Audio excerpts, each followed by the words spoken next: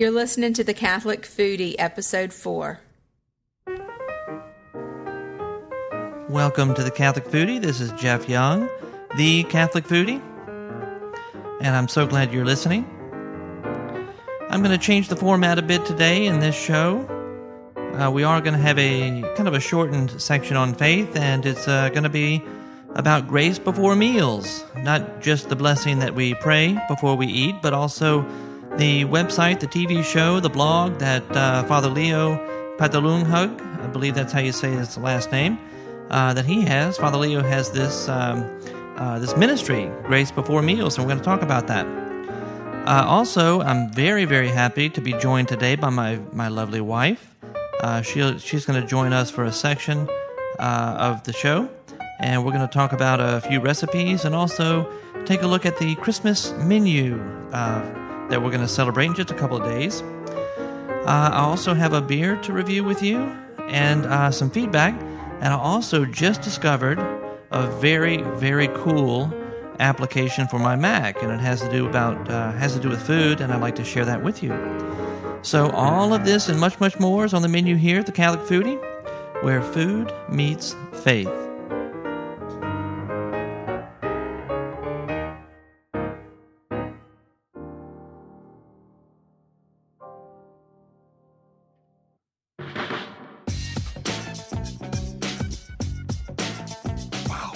Smells good.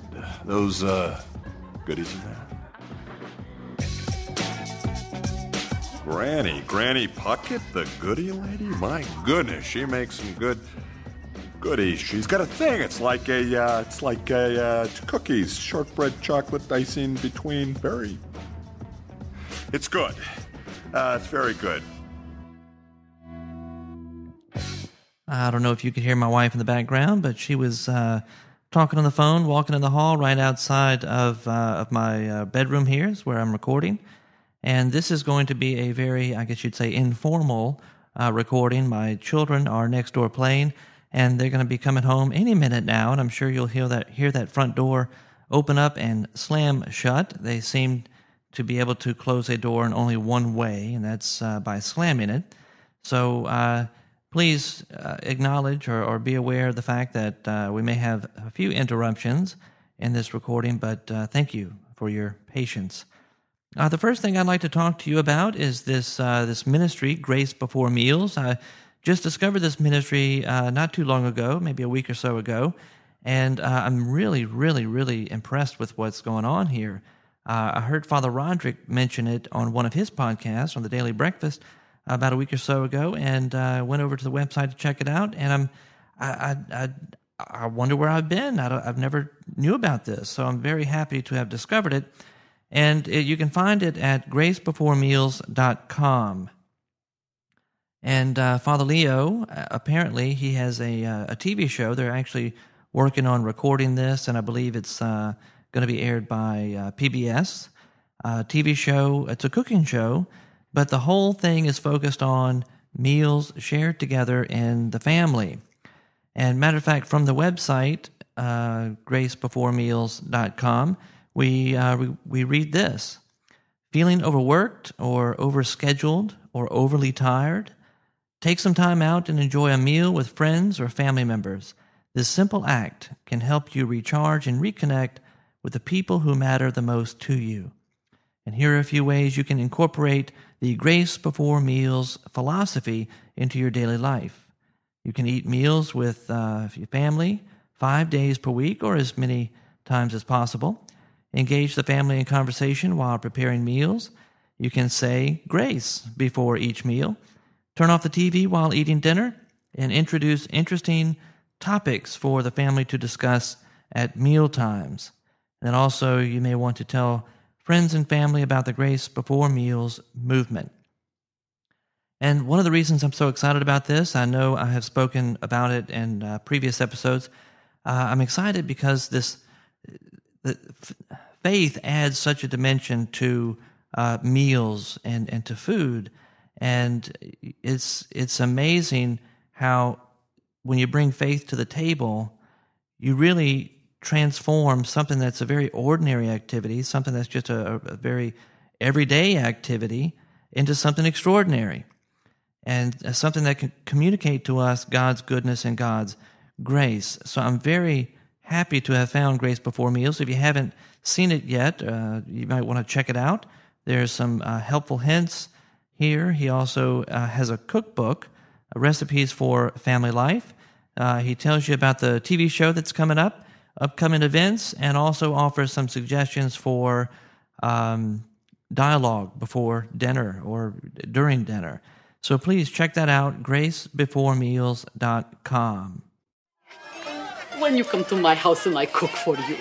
Okay. Oh, yeah, that might be a problem. What's the problem? I'm the best cook in the family, Italian. Oh, I did, didn't I? Twice. Okay, then. It's just, yeah.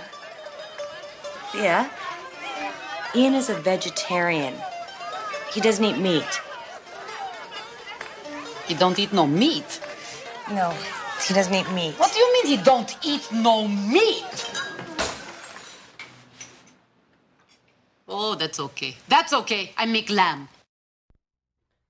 I have to laugh at that quote from the movie My Big Fat Greek Wedding, because we saw that movie and laughed so hard, because even though it's about a Greek family, we can totally relate, because Char's family is from Lebanon. And actually there's only, one generation, 2 generations here in America? It's 2 generations, yeah. Right? Your dad and then you? Because your grandparents came straight from Lebanon. As children, though. Right, as children. So anyway, it's the food and the culture is still very strong, Lebanese culture in Char's family. And even though Greek and Lebanese are not the same, the culture is very similar, the food is very similar, and that movie was hysterical. He don't eat no meat. So now we're going to talk just for a few minutes about our Christmas menus, which is going to involve a lot of meat. So, Char, would you like to say hello to everybody? Hello. This reminds me of our the video we took when we were on our honeymoon, because we'd go out, we honeymooned for 2 weeks in Venezuela, and we'd go out to eat, and we'd come home and we'd video each other talking about the meals we ate. And so when we came home and we were watching it, it was we realized it was all about food. It was all food commentary. So, and that's been 10 years, but so this is kind of a reminiscent of that honeymoon. But yeah, we'll be at my brother's house in Baton Rouge for Christmas Eve, and I have to say that Norman is the consummate foodie, if ever there was one, and he has a unbelievable, over-the-top menu laid out for us, and we're really looking forward to it. He does everything from scratch. So he is going to start with some homemade bellinis, and he has some caviar, and my meager contribution to the meal is some antipasta. So, we have some olives and cheeses, and actually he made homemade pate, and what else? Salami. Did I buy? Some salami and those sorts of antipasti. And when we sit down to eat a couple hours later, I'm sure we are going to enjoy some lobster bisque, which is, again, very reminiscent of our honeymoon in Venezuela. We enjoyed that several times then, and we just love it. He's making oysters Rockefeller and duck l'orange. And then my mother will be contributing her Lebanese touch with rack of lamb and a pot of grape leaves, which we all look forward to. She has her own grapevine in the backyard, and my dad gets out there and picks the leaves, and she will, roll them with lamb and line the pot with lamb. Anyway, that's more details maybe at another time, but it's delicious and so aromatic. Mm-hmm. And my sister-in-law is our family member with the sweet tooth, and she's making a pecan pie and some sort of sweet cream caramel yummy dessert, I'm sure. And of course, we'll be drinking some really nice wine. It's going to be good. It'll be good. Looking forward to it. Anyway, that's just Christmas Eve, which is, that's going to be a lot. It's always good when we get together with Char's family because they like to eat really well and they like to drink good wine. And it's nice to be a part of all that. So Christmas Day, my parents are coming here from Baton Rouge, and they're bringing a turducken, which I don't know if y'all know what that is. Those of you who don't, it's a turkey stuffed with a duck, stuffed with a chicken, stuffed with sausage. That's a lot of meat. Deboned. Everything's deboned. Right. Everything's deboned, and it's all in there together. Is that a regional thing? I don't know. It might be. I had mentioned it actually on Plurk. I had plurked about that a day or two ago, and one of my Plurk buddies in a different state, I think it was kind of up north a little bit, I can't remember if it's around Illinois or somewhere, had mentioned that they really like turducken. So I don't know. I don't know if it's just down here or if it's further up as well. So that'll be on the menu. And what else are we going to do on Christmas Day? I think we are going to have some French green beans and creamed spinach, and I'm going to make a carrot souffle for the first time. And we'll actually start with an arugula salad with grilled peppers and a blue cheese and toasted pecans. Mm-hmm. So, and the rice. Wild pecan rice? Emerald's recipe of wild pecan rice dressing, which is just fantastic. Conrico puts out the wild pecan rice. And anyway, it has bacon and ham and Granny Smith apples and pecans in it. Oh, it's really good. It's awesome. And I think maybe I can Google that. They may have the recipe online, and I can put a link in the show notes for those of you who'd be interested. And we're going to have like a little aperitif as well. It's a traditional thing that we use, and please don't think that the only cookbooks that we ever look at are Emerald Lagasse's cookbooks. They're not, but it seems that we do use quite a bit of his recipes. So this the aperitif on that day, I guess before dinner drink, is going to be a poinsettia cocktail. And I don't know if anybody out there pronounces it poinsettia, but we say poinsettia. Poinsettia cocktail, and I'm going to give you the recipe for that. I think I'm going to give that recipe to you right now. Just got to reach it over here and find it. We discovered this, 2-3 years ago, maybe? It was probably over 3 years ago. Don't know where it went. It's in the back, I think. Oh, is it? Ah, here it is. Bookmarked. All right, the poinsettia cocktail. It has, and this makes one cocktail. It's a quarter cup of vodka, a quarter cup of champagne, half a cup of cranberry juice with crushed ice, and 2 strips of orange zest, each about a 1/4 inch wide and 2 inches long. And what you do is you combine the vodka, the champagne, and the juice in a large stemmed red wine glass. You add the crushed ice, and then you stir until the mixture is chilled because of the ice. And then you twist the orange strips over the glass just to get the zest of the orange, and you drop those in and serve. Now, what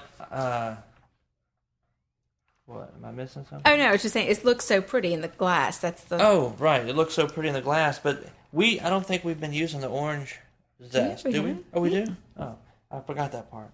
Yeah, so it's really pretty. We served that with some friends who came over for Christmas like 3 years ago. We're at the old house. It was a while back. Remember we had made like a bunch of it? Yeah. Anyway, really good, and we're going to start off the meal with poinsettia cocktails. And what else? Oh. What else do we need to talk about? What else? I don't know. We're going to have a little smoked salmon out. Salmon. The holiday brie. I forgot about that. That's a nice little, you use a brie wheel, and you wrap it in the puff pastry, just like the frozen puff pastry, and you put the raspberry, like seedless raspberry jam, and fresh, dried cranberries that have been soaked, and sliced toasted almonds, and you bake it, and then let it sit at room temp. Yeah, so we'll have that out while we're cooking everything else after Mass. Very, very yummy. And there was one other thing I wanted to say, and I think I just lost it. Forgot what it was. Oh, how can I forget? We do have, although Christmas Eve is not going to be a Lebanese themed dinner, we do have a couple of elements that are Lebanese in that dinner, the grape leaves and the rack of lamb. And so in the interest of trying to spread a little Lebanese culture here at Christmas time, Char's going to share with us her recipe for hummus. And hummus, for those of you who don't know it, it's a bean dip, a garbanzo bean dip that is Middle Eastern in origin. And the way that Char does it is just phenomenal. It's delicious. And so I'm going to let her share that with you right now. Okay. You take 2 cans of chickpeas and rinse them and drain them well. And this is all thrown into a food processor. And typically we do two cans of garbanzo beans or chickpeas. Get 3 nice sized garlic cloves. At least, we like it garlicky, but that's probably a good place to start. And then one of the main ingredients is tahini, which is ground sesame seeds, and you can find that, I would say, in most grocery stores that have an international section. There's a lot of different types of tahini, but you can just kind of look around and see what's available. And as far as an amount on that, I don't really know. Quarter cup, by taste, huh? Quarter cup maybe. Maybe a little more, maybe more like a third. And then about a quarter cup of fresh lemon juice. I guess it just depends on how juicy your lemon is. So about a quarter cup, and olive oil. Again, I'm not really good at measurements. It's obnoxious, I know, but this is what my mom always did to me when I was trying to learn, when I moved away from home, and I'd call her and say, could I have the recipe? And she'd say, oh, a little of this, a little of that. Well, I'm sorry, that's how I'm giving this recipe out, and that's typically now how I do it, too. We become our parents, huh? So, what did I was on the lemon juice. We did the olive oil. Goodness. Until it's good, look. A couple of looks. And you do add water, just about a half a cup maybe. You want to get it to a good consistency. Then you add some salt, to taste, and cayenne pepper. And, you can mix that in the process that until it's really smooth, well blended, and then you can kind of adjust to your own taste. You don't want it to be so thick that it's dry, but you don't want it like running off the plate. It needs to hold its consistency well. You think it's almost kind of fluffy? Would that be the term? Yeah. And so many people do it different ways, but That's the gist of the recipe, okay? And then, we serve it in a very shallow dish or plate, and, and then we drizzle olive oil on top and put some chopped parsley on top. I know in Middle Eastern restaurants they do add different seasonings on top. That's typically not the way we do it at home, though. But we just garnish with the parsley, chopped parsley and olive oil, and then we eat it with fresh pita bread, which we cut it into wedges and toast it, and we eat this all the time. This isn't really like a special occasion thing. We could do it just during the week, and I kind of, just to cut down on the bread too, I often will just have it with fresh vegetables.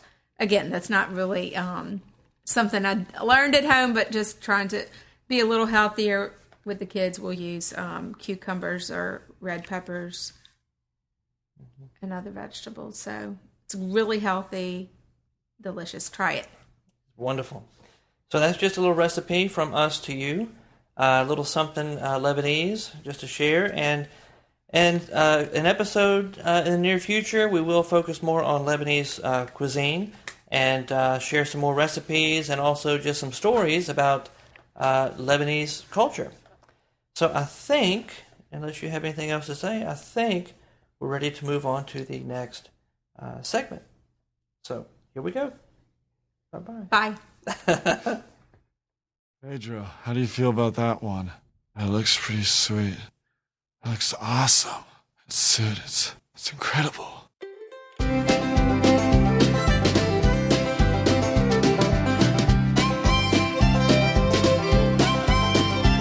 the chickens have large talons? Do they have what? Large talons. I don't understand a word you just said.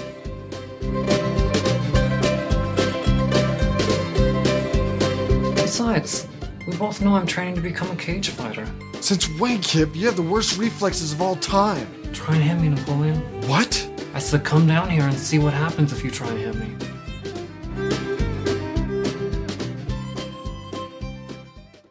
Try and hit me, Napoleon. That would be good. I'm actually looking to get hit. I'd like to get hit with some feedback. And since the last thing we talked about was that recipe for hummus in the last segment, which involves a food processor, you have to think back to when, before we had food processors. How in the world would they mix everything up to make hummus? What do you think they used?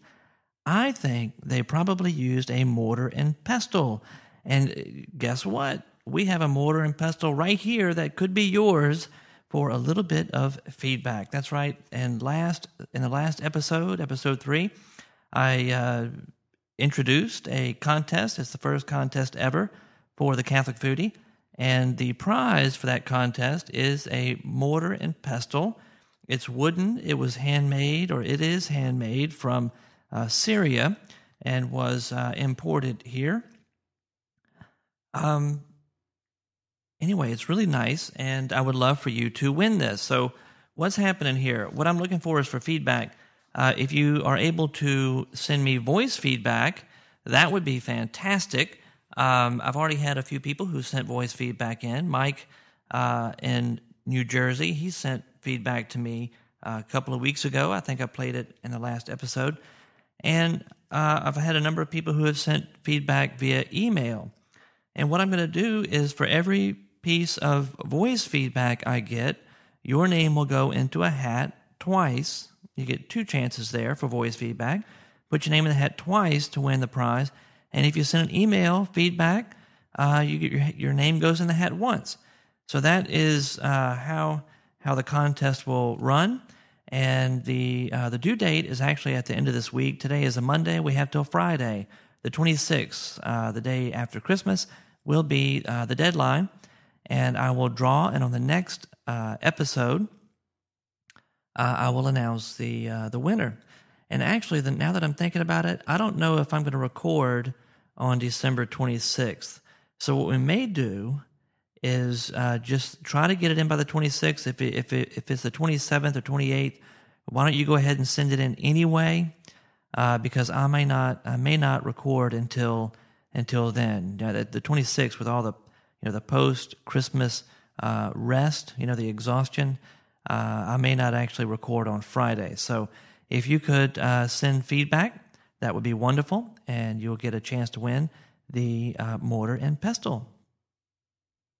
So how can you send feedback to me? Well, if you're going to send it via email, you can send it to catholicfoodie@gmail.com. And if you have the capability on your computer to record an MP3 or a WAV file, you can do that and just email it to catholicfoodie@gmail.com. And I am so happy to announce that we do have now a voice feedback line.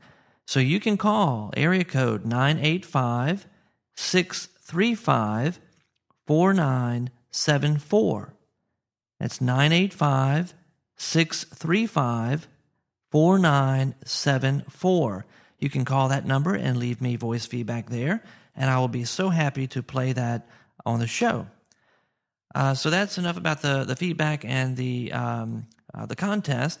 I would like to make one note before we move on to some of the feedback that I have gotten this past week. Just a note that the segment with my wife, we recorded that on my iPod. I have a microphone that attaches to the iPod, and you can record, I think it records WAV files, and I transfer that to iTunes, and then from there I can use it in the recording software that I'm using right now. The only downside, two downsides. First of all, the input level, the volume level, is very difficult to adjust. So I had it set to where it should have played a little bit louder than it did. For some reason, I just couldn't get it any louder, so I apologize for that. And also, you may have noticed a whir that kept recurring every few seconds, maybe 10 seconds or so, and that's actually the hard drive on the iPod. It whirs, and for some reason the microphone picks that up, and it's just part of the recording. That's, it may not be too much of a big deal for you, but it does irritate me. So I'm actually working at some point in the next few months, I would hope, I'd be able to get a recorder that I could take with me around town. So when I go to do interviews in different restaurants or to review different restaurants, I'd be able to take that recorder with me and do the recordings there. But those, it's a digital recorder. It's not cheap, so that's something that I have to save up for. So hopefully in the next couple of months I can acquire one.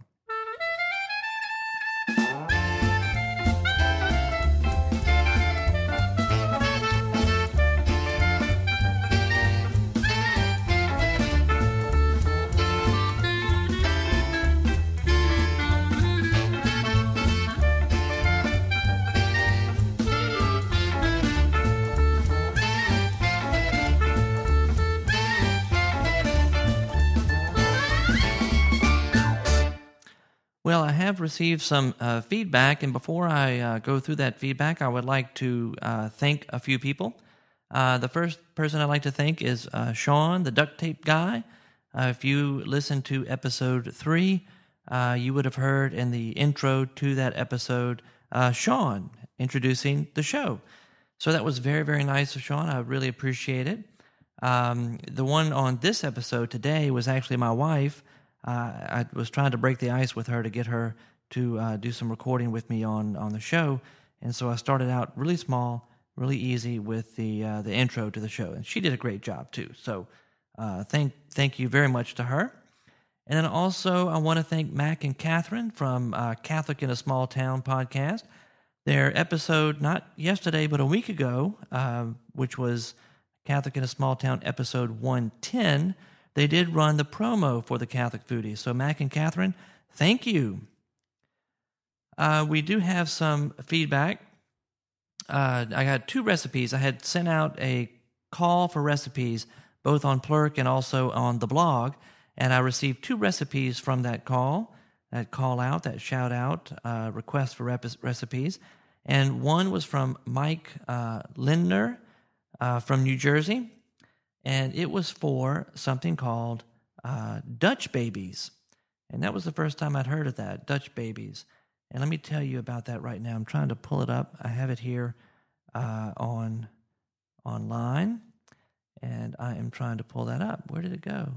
Okay, Dutch babies. This is something that Mike said he made in the morning, and he says it serves about 2 adults or 1 11-year-old. And I've got a 9-year-old, and I know how they eat. And I remember back to when I was a kid. Goodness gracious, I out-ate my parents for years. And so I can only imagine the dent that an 11-year-old could put into this recipe.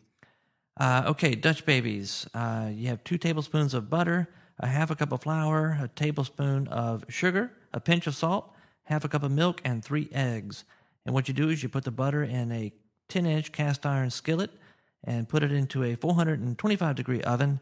And while the butter is melting, you mix the flour and the sugar, the salt, the milk, and you beat the eggs. And then when the butter is melted, which maybe is 3 to 5 minutes, you take it out of the pan, swirl it around, and coat the pan. You take the pan out of the oven, swirl it around, coat the pan, and then pour in the batter. Then you bake it for 14 minutes until it's puffy and golden brown. Then you remove from the pan and you eat it immediately, and it's going to smell so good you're going to want to eat it immediately. And you can use powdered sugar or fruit preserves on top. So I have never made that before. This is a recipe that Mike just sent in, but it sounds wonderful. And Mike, I tell you, I'm going to do that very soon. Inga Lutz from Holland sent in a recipe as well. And her recipe is for kale hash. And these are the ingredients. She says it's 2.2 pounds of kale, like a full stub, or 1.1 pound bag of minced kale. And she says she prefers the original stubs because the bags have hard parts in them. So you should remove all the hard parts like the stem and the stubs and the veins, and the leaves should be minced. Then she uses, 1.1 pounds of peeled potatoes, the ones that fall apart after cooking are best suited, and about a cup of bacon. I love bacon. And 1 smoked sausage, about 4 tablespoons of butter, and you can use cream if you prefer. She uses coffee cream. You use ground pepper, ground black pepper, salt, and gravy. And this is what you do. After cutting the kale and peeling the potatoes, you cook the kale first, depending on the cooking time of the potatoes. It could be about 25 minutes. The kale needs to cook about 20 to 30 minutes. Because she uses pre-cut kale, she decided to cook about 30 minutes and then add some salt. So cook potatoes and add some salt. Because potatoes fall apart, after cooking, I put a strainer made of stainless steel in the bottom of the pot to avoid getting messy. That's a good idea. That's a really good idea. And after about 15 minutes, you put the smoked sausage on top of the kale to heat it. You also want to heat a bit of butter in a pan and bake the bacon slowly. The fat should melt so that it doesn't turn. You don't need to turn the heat up too much. And incidentally, this isn't part of the recipe, but I guess butter would help in this respect. But I came across a tip the other day that when you are cooking bacon, you add a little salt to the pan, and it helps to prevent all the splatters. Why that works, I have no idea, but apparently it does. When the potatoes are done, you mash them and add warm milk. You can heat it in a microwave. It doesn't have to be hot, just warm.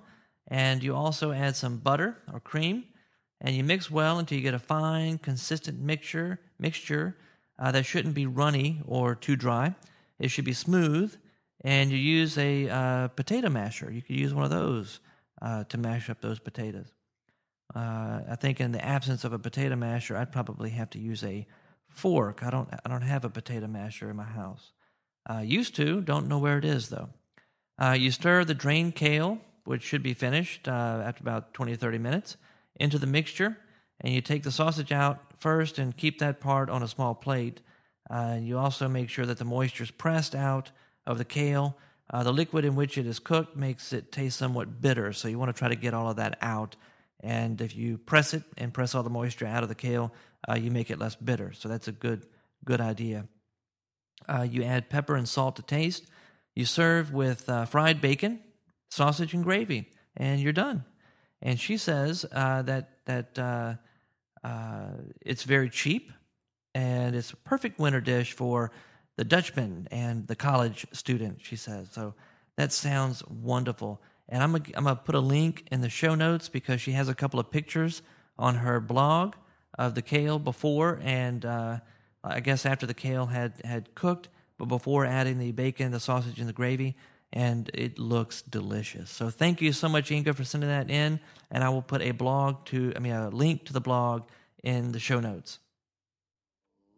Oh, you gotta taste this! It's got this kind of it's burny, melty. It's not really a smoky taste. It's a certain, it's kind of like a, it's got like this boom, zap kind of taste. Don't you think? What would you call that flavor?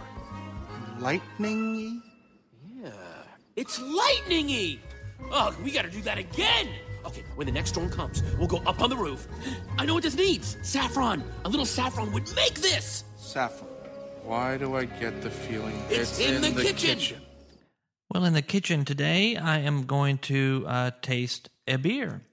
I don't know if you remember back in episode 3, but Mike in New Jersey, had sent in some feedback about a porter that he tasted, and he sent some feedback in about this particular porter.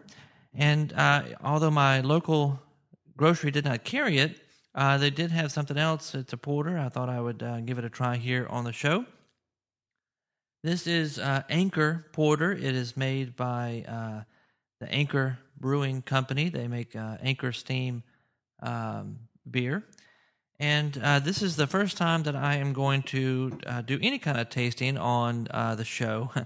So it's kind of tricky. I'm a little nervous because I've got all these electronics around. I've got my laptop and the microphone and hard drives and a mixer and all this stuff right here on this little desk. And I'm going to do something kind of crazy. I'm going to actually pop a cap off of a beer and pour it into a glass. It just makes me very nervous.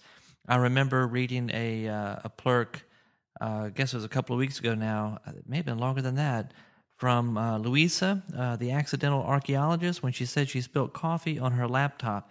Just hearing about her little accident right there almost gave me heart failure. So this is a little crazy for me. But Anchor Porter, if you remember what Mike had to say about porter, he gave you a little explanation of porter. And if you don't remember that, you may want to go back and listen to episode 3 because he did a fantastic job. Porter is a dark beer, but it's not as heavy as like a stout.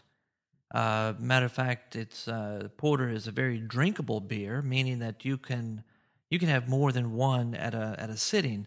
You know, if you're sitting around with your friends drinking, God forbid, drinking Budweiser or Miller Lite or something like that, you know, you could drink, a few of those without really filling up. You couldn't do that with a stout. An imperial stout is just so heavy that it will fill you up. A porter is a dark beer, but it is not as heavy as a stout. So if you wanted to drink 2-3 of these, you could. The bottle that I have right now, I'm looking to see. This is it's 1 pint, 1 pint 6 fluid ounces.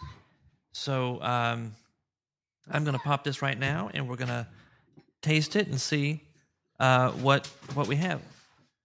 Oh, goodness. My daughter just let the dog into the room. Hold on 1 second. I had to pause the recording there for a second. My youngest daughter is 6 years old, and she just let the puppy into my room, which is not allowed. The puppy tends to like to mark her spot, I guess you'd say, around the house, and I just don't want to deal with that in my bedroom. So here we go, popping the top. Don't know if you could hear that. I didn't want to put it right up next to the microphone. But here it goes, pouring into got my kids in the background, pouring the beer in. It's very chocolatey in color, but it's got a kind of a sweet smell to it, a nice foam head on that. Matter of fact, it's like I'd say about 1.5 inch head on this beer, and it's a chocolatey color. It's a kind of a light chocolatey color head and a very dark chocolate body. And I looked up this beer actually on beeradvocate.com, and they give 2 different ratings for beers on that site. They give you the rating, I guess you'd say like the official rating of the people who founded the site, which they call, it's called the Bros or the Brothers, right? The Alstrom brothers or Aelstrom brothers. And they rated this beer an A, which is outstanding. That is amazing that they rated the beer so well. And then the overall, like all these different people who have tasted the beer and want to rate the beer, they can come on and do that as well. And the overall rating is an A-, which is still a very, very good a good score here. And that's with 813 reviews. So I'm looking forward to trying this beer. It seems like it would be it's going to be a very good one. Let me see. Here we go. First sip.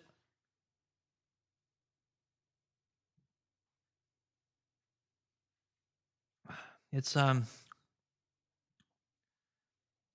good. I can taste like a chocolatey taste to it, and it's got like a little sweetness to it, almost like.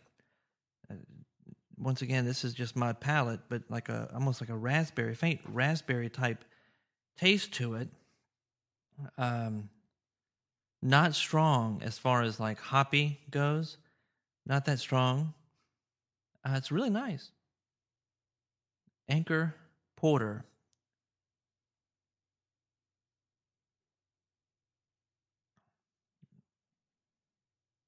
Very good. It'll be interesting to see how it tastes once it warms up a bit. The beers oftentimes can, more flavors, different flavors kind of come out as a beer warms up and it gets closer to room temperature. So when you're drinking a beer like this, it's always good to keep the bottle out if it's a big enough bottle. Keep the bottle out as you pour it into the glass. Keep the bottle there so it'll warm up a little bit. Because it gives you a very different experience of the beer as you go through the bottle. Anyway, very good. This is what the Aelstrom brothers, their official review of the beer as far as the taste goes. They said it's a silky smooth experience on the palate that rides out with a prickly carbonation feel.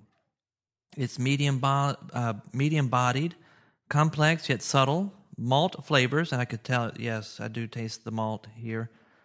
Consist of an even dextrin sweetness, yes, I picked up on that, a date or a fig, ripe fruitiness, molasses bite, a hint of unsweetened or dry chocolate, that's right on, burnt edges, and an astringent roasted malt flavor that peaks with a near puckering bitter citric edge. It's lip-smacking, they say. Hops also lend a gentle herbal spice to the flavor. Excuse me. Finish is dry with residual burnt malt flavors. So it's really good, and I say it's this review is spot on. The chocolate, the fruitiness, which I described as like a raspberry taste. I think date. It does kind of taste kind of like dates. The malt flavors are there, and it's just really good. You may want to pick one of these up and give it a try yourself. The Aelstrom brothers said that hands down it's one of the best porters in the United States. This one brother said, I'd even go so far as saying one of the best in the world. This is what a modern day porter should be. If you've yet to try this beer, go buy some right now. So very good. I would highly recommend it. I like this. Anchor Porter.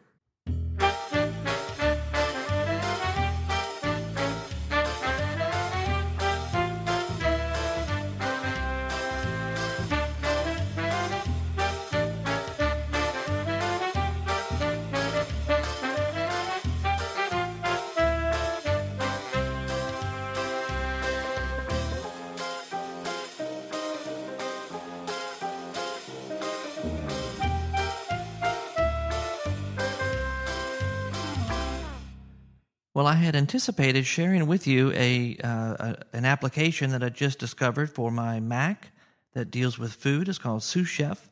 I had intended on sharing that with you this episode, but we're running a little bit longer than I had anticipated, so I think I'm going to save that for the next episode. So in episode 5, I will talk about Sous Chef, which is I'm really excited about. It's a brand new application I just discovered, 3 days ago? I'm very excited about it, so I'd love to tell you all about that, but we'll have to wait till the next episode.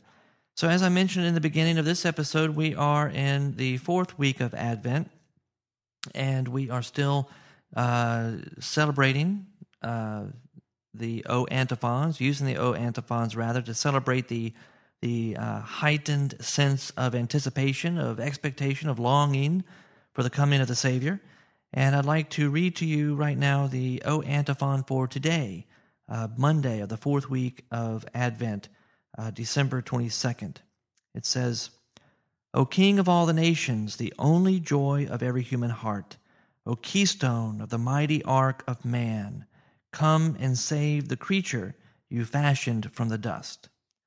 So that is the antiphon for the Canticle of Mary and evening prayer, the O Antiphon for today.